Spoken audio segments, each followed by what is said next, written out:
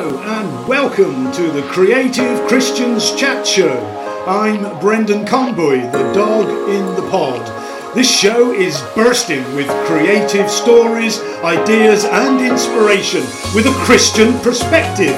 So let's get on with the show.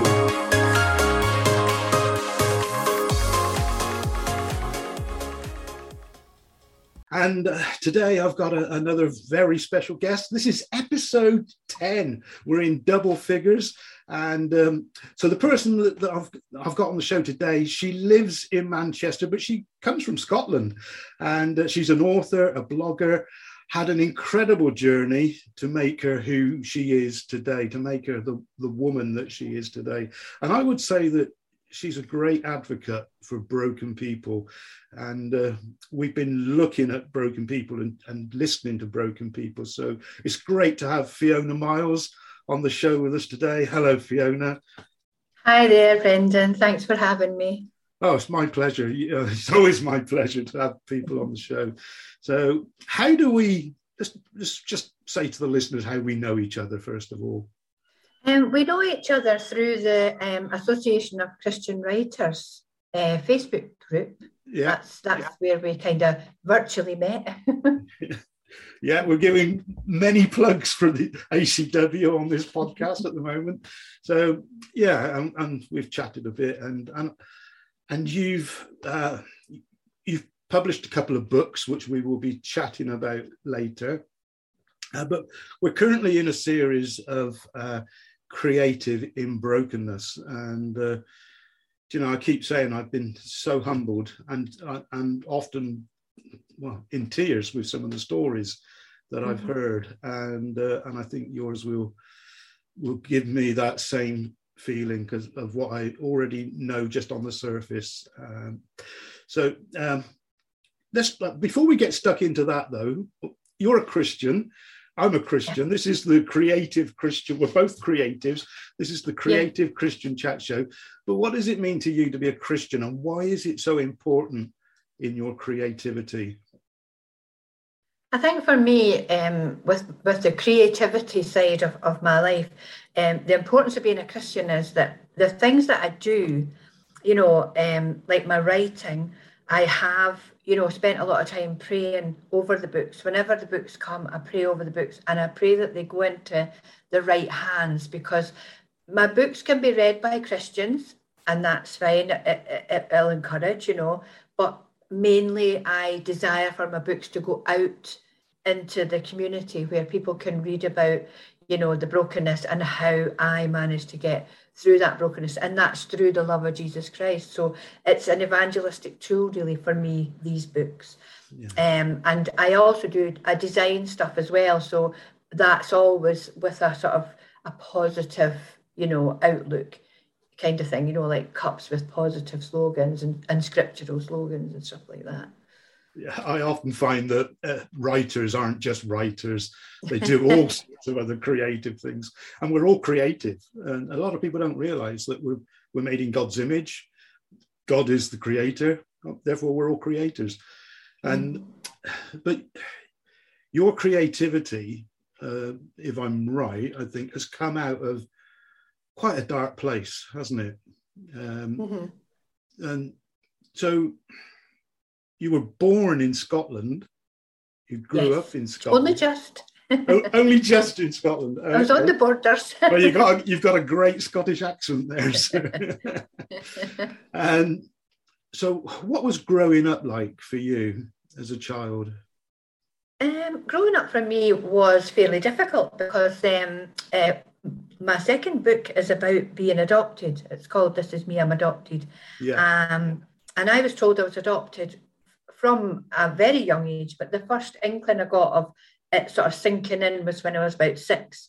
Right. And it's sort of from there I started to realise I was different, and why did my real mum not want me, and then I was also, it was also explained to me that I had an older sister who had been kept by my natural parent, which didn't help with the feelings of not being wanted and why me and all the rest of it. So it kind of bred a culture of rejection, abandonment, not fitting in. and all the rest of it, that a lot of adoptees feel those feelings. You know, I wasn't alone in feeling that. I felt very alone at the time, but since looking into it, I realise it's fairly normal.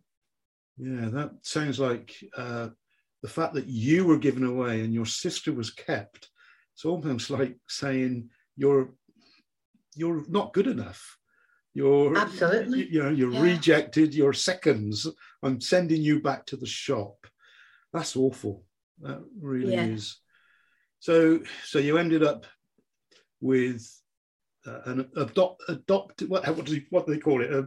As an adoptive family, I was adopted, and right. I mean, as far as I'm concerned, if anybody asks me, my parents were the parents I was brought up with. Yeah. Because the lady that gave me away, she never parented me, so she's my birth mum. Yeah, biological mother, but your real mum is that person that you developed the relationship with. Yeah, the one that bought you the typewriter. Yes, she's that very lady. Yeah. So once you were adopted, what was that like growing up?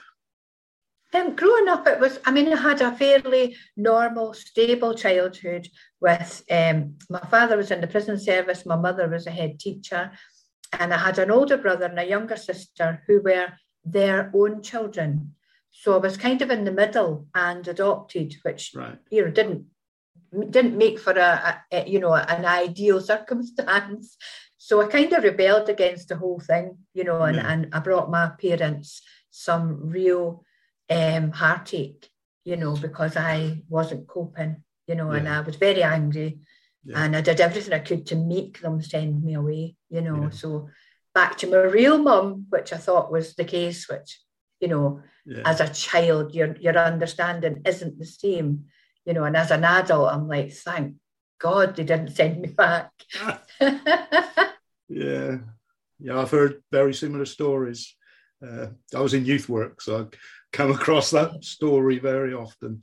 I've just realised I forgot to pray for you, and before we get stuck into the other stuff, which is a lot darker than I think it's good to pray. Lord, I thank you for Fiona and for her story that she's lived, the journey that she's been through, that she's about to share with us, Lord. And I pray, Lord, that the words that she speaks, Lord, will be heard by people that need to hear it. Lord, that this podcast will go out and it will be you speaking through her. And the people that hear this will hear you speaking. Lord, I pray for a blessing and anointing on the words that she speaks. In your name, Jesus. Amen. Amen. Thank you. All right, so your first book called This Is Me as well. Yeah, No Darkness Too Deep, that one is. Yeah, so that subtitle says it all, really, doesn't it? Yeah. Really, as I've gone into my teenage years, things have just escalated, really. And I'm just now not able to manage my emotions at all. And I'm causing utter chaos at home. My mum and dad were just fed up with me. They tried everything. I was even taken to a psychiatrist because I'd had some really unusual behaviour during the night. I couldn't sleep at night. And, I'd actually tried to kill my little sister in the night. Just with the thoughts of, they might like me more if she's not there. Just obviously just really messed up child, messed up teenager. Thankfully, I didn't kill her or anything, but the psychiatrists had given my mum and dad diazepam to put in my dinner at night. Which I knew nothing about that until I was an adult. My mum told me when I was 18 that that's what had been prescribed, so to speak, to help wonderful me. Stuff. Yeah, and then they wondered why I ended up a drug addict. I'm like, okay, might have been your fault, Mum. Yeah. But so I went off into the wide world and jumped from one job to the other. I wasn't good at managing situations or people, and I kept getting thrown out of living jobs just with the temper I had and whatever. And eventually I went off to London at 17 to be a nanny, of all things. Back in those days, you could go and be a living nanny. You were just a living dog's body, really. So, but what age did you start using, let's say, harder drugs? I would say probably around 18. 18. Okay, so you wanted to be a nanny before you were on the hard stuff. Yeah. Okay. I was probably at 17. I was probably just smoking weed and drinking. Yeah. But being in London introduced me to so many different people and different situations. And I come from a very small village, a very small place in Scotland, and I didn't have a clue really about, the sort of harder side of life. So I got kind of sucked into all that. Ended up in a hostel, living in there with all sorts of crazy people. And this girl, she introduced me to some other sort of men and whatever. And they got me into a flat and began my journey of being used as a prostitute in a flat, which, in a way, in my head, I was thinking, right, okay, this is pretty bad, but, it's somewhere to stay, and these people are looking after me. I don't have to buy anything and whatever. They were making sure I had everything I needed, drug-wise, alcohol-wise, and whatever. But, at some point I realised this is not what I want to do, because it was getting to a point where more and more people were being brought to the flat, and I just didn't want to do it. So I managed to get out of the flat and just ran for my life, really, into another completely ridiculous situation. But I seemed to, from that age, go from one awful set of circumstances to another. I was living with an older man. He was violent. I got married thinking that was going to be, wonderful. And it wasn't. He was a drinker. He was violent. And it was just car crashing from one horrible situation to the next. Just before I got married, I'd ended up living in another hostel with a man who, he had me locked in the room, and he wanted to kill me. Just have been through some really horrible. And the thing about that situation with that particular guy was the hostel I was living in was this awful thing, full of rooms and full of crazy people. But there was no cleaners. I'd never seen a cleaner in there ever, because I'd lived in it before. Yeah. But for some reason, he'd got us a room at the very top so that nobody would know what was going on. And a cleaner, it was a red-haired lady, opened the door in a green, like a green overall thing. Yeah. And I remember thinking, where did she come from? And she opened the door. And I was like, I'm out, that's me, I'm gone. And I took off out that door as fast as my legs could take me. So you were locked in until she opened the door? Yeah, he had the keys, and he would go out and do his thing, and then he'd come back and open the door, and whatever I was getting done to me, I was getting done to me. So you were being used. You were a sex slave, basically. Yeah, with him, and he was fairly violent as well. Yeah. He used to strangle me and stuff. Yeah. Wow. Did you become violent because of the violence? Yeah, I would say after my first marriage, in my second marriage, I ended up being the one that was pretty awful, because I was kind of in a place where, the anger from childhood, and through everything that happened had got into such a maelstrom of rage, nobody was going to do that to me again, So the tables kind of turned, and my second marriage, wasn't great either. But, we were both on drugs. We were both drinking. Yeah. He wasn't an angel either, but he didn't deserve half of what I put him through. But, yeah. It's a very, very common story. But it's your story. And it sounds like a very, very painful story. Yeah, I was very I went through an awful lot of pain. I was very broken for a long time, very broken, and not really, like my first book actually starts with me. I was 22, and I'd just got to the point where I couldn't really take anymore, and I was about to throw myself off 21-storey flats. I mean, I actually did sit on the balcony and I did push myself off, but because I was so drunk, I fell back in to the balcony and I wasn't dead at all, but never mind. Wow, so the booze saved your life on that occasion. Yeah, in a way, yeah. Or was it God that made you fall that way? You know. Well, that's the sentence I've put, was that divine intervention? Who knows? Yeah. You're listening to the Dog in the Pod Chat Show, the show for creative Christians, created by creative Christians. If you're a creative Christian, then why not get in touch and come on the show? You mentioned the word broken there, and it's a horrible place to be in brokenness, and you know. You were probably suffering from depression as well during all of that. It just messes people up completely. But good has come out of it, hasn't it? When did you start turning the corner? I started turning the corner when I was 29. Just a series of events had happened, and I was kind of in a place where I thought, I can't be doing with this anymore, you know. And there was a girl had moved in across the road. We lived in a really horrible street where all the people that were selling drugs and taking drugs lived in Scotland. And this lady had moved in, and we all noticed her because she wasn't like us. You know, she was a straight goer, as we called her, you know. And she was just a bit different, you know, and she came round the doors with a Clean Easy book. I don't know if anybody remembers the Clean Easy catalogue. Yeah. And I remember thinking, are you off your head coming round the doors in this street with a Clean Easy book, you know? Yeah. But this, you know, she was actually a Christian.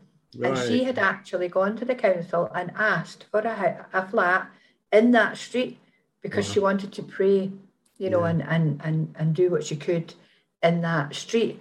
And my windows were opposite her windows, so she'd seen me, you know, coming out covered in blood, getting arrested and all the rest of it. Yeah. And so she had began praying directly into you know, our windows. Yeah. So long story short, I got to a point where I just knew that something had to change, and she was coming up the road.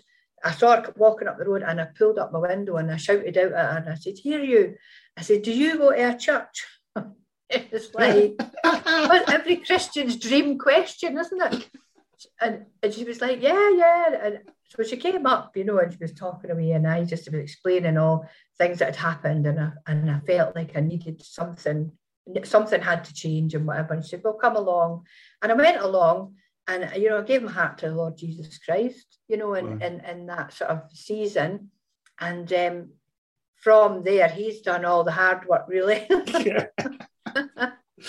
Yeah, it's him that changes us, and you get used in a different way. You were being used as a prostitute, and now God uses us in a completely different way. But to use the word "used" is perhaps not right, because He gives us choice as well. Yeah, so it's like, I'd love you to go and do this for me, but it's up to you if you want to do it. That's how God works, isn't it? Yeah. Wow, what an incredible story. What do you ever have anybody say to you when you tell your story, telling a story like that, you set yourself up as to be vulnerable? I've done it. Yeah. I know. My story is a vulnerable story as well. And when you speak out your story, tell people your story, do you ever have anybody say, "That's really brave of you to do that"? Yeah, you do. Yeah, and what do you say when they say that? Well, I suppose for me, it's I suppose for anybody to write their whole story, you know, warts and all, so to speak, it is fairly brave, you know, because as well, the second half of my first book talks about my journey as a Christian, which hasn't been perfect either, you know. So I think, you know, on both senses, you know, I've had people from the church saying, "Oh, I never knew this, that, and the next thing." And, you know, I haven't been someone over the years. I've been a Christian for 26 years now, so I've not really given testimony as such from the stage because I'm quite a shy person. So this is fairly new to me to be bringing all this out. So yeah, I've had that, and I don't feel like I'm brave. I feel like, you know, I'm on a mission really, because I believe that God asked me to write this story for the simple, you know, reason to bring people to him, you know, and so that's why, you know, I've been so honest and raw, you know, and funny. You know, some people have, in the reviews have said it's funny. I'm like, well, what's funny about it? But, you know, there are some comedy moments. Yeah, you can bring humour into dark situations, I think. But,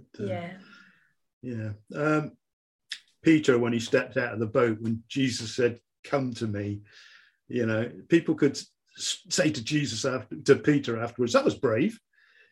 But really, it was obedient. It was obedient, wasn't it? And when you get up and speak, and I would like to think that you speak out your story a lot more. I'm starting now, It's obedience. It's obedience to what God asks us to do. Asks us, not tells us. So, So, is there anything else we need to talk about that you want to say that I've not brought up? I think really just for anybody listening as well, if you know, if you have a story, then if you are able to, you know, to write your story down, you know, and try and get your story out there. Because for me, this has been very cathartic. It's been very healing. It's been very, I had no idea just how much it would strengthen me, actually, in getting it all written down and getting it out there, you know, and you know, the first time a review came on Amazon, I nearly fainted because I was convinced people would hate it, because I'm a fairly pessimistic personality. So to see good reviews and people enjoying the book, and some of the reviews are from non-Christians as well that have read it. So for me to see the reviews from non-Christians saying that, you know, they enjoyed the book and whatever, and they may not have a faith as such, but they enjoyed the book, I'm like, well, you still heard about what Jesus Christ can do. So that's, you know, ching, that's a win for me, you know. Yeah, it's inspirational. When you write your story down, it's inspirational, whether it's Christian or not Christians reading it. I started writing because my mum started to write a book. When she died, we found it. It was like the first chapter of a book. And, you know, she didn't complete it, but I read it and it inspired me. And for anybody listening to this, you know, if you've got we've all got a story. So write it down and start to inspire other people. So, I mean, you've just said what you would say to somebody to be able to get creative. You know, you'd encourage people to write their own story down. There's creativity in us all. I think we do have that creative edge within us. Because for me, I wouldn't have known I was able to write. No. You know, it's not something, you know, but it seemed to be easy to do. And, you know, now I'm writing novels that are kind of on the darker side of the human nature, you know, jealousy, bitterness, you know, and all that. But Christian books, because I'm bringing it round to these characters will see the error of their ways and, you know, how they got to be in that place where they feel those strong feelings, you know, as discussed, and then how they manage to overcome them as well, because we all, you know, as human beings struggle with the darker sides of our personalities, you know, and our human nature. Yeah. Well, so the future for you is to write more books then, I guess. And yeah, definitely. And to get I've also made a course for adoptees as well. A course? Because my heart and passion is for adoptees to come to terms with these feelings that we suffer from. And so I have a 4-part course that should be ready to launch in March, just to literally walk people through, the rejection, abandonment, the jealousy, bitterness, the anger, and then a 30-minute one-to-one with me, which is a massive thing that only God is going to give me the strength to do, because in my own strength, I would never be able to. Oh, to that's do incredible. That. But my heart for the adoptee, I have to do it, Yeah, God places these burdens on our hearts, doesn't he? And if you don't follow through with them, they just become a heavier burden. So. I know, and I do need to just do it and get over myself and my own, shyness and whatever. And the more times I do things like this, and other things, I spoke to a group of a friendship group this week as well, which was live, in person, and it went so well, and people were so kind, and none of them were Christians, and it was absolutely marvelous to be speaking to non-Christians for me. So great. Yeah, I've done the same, and I've had people become Christians afterwards, and that's the amazing thing. So so I want to pray for you. I want to thank you first for coming on the show, because to share your story. It's an incredible story, from such a dark existence to such an amazing place now to be a help in and writing what that program for adoptees. That is incredible. And I just pray now that God will bless all that you're doing, Fiona. And Lord, I pray that you will equip Fiona with a tongue to be able to speak out. Lord, she's doing some of that now, but I just pray, Lord, that you would use her in a much mightier way, a much bigger way, Lord, that you will give her the skills that she needs to be able to take this story out and for it to go to the places that it needs to go to and to be heard by the people that need to hear it. I just pray now for anybody listening to this, Lord, that if they've got similar stories, similar story to Fiona's, Lord, that they might be moved and touched, and that it might actually help to move them forward, Lord. And I pray you'll continue to use Fiona to help people, especially adoptees, Lord. I see that as her ministry, and I just pray for her ministry, Lord, that you would bless her and her family and everything that she does, in your name, Jesus. Amen. Amen. Thank you. Find out more about Fiona Myles at FionaMylesAuthor.com. Myles is spelt with a Y. Thank you for listening to the Creative Christians Chat Show. It's been great having you here with me today. Don't forget to share this podcast with your friends. I'm Brendan Conboy, and you can find me at brendanconboy.co.uk, where you can buy me a cup of coffee if you like, to support me and my creative work. Follow me also on Facebook, Twitter, Instagram and YouTube. For now though, God bless and goodbye.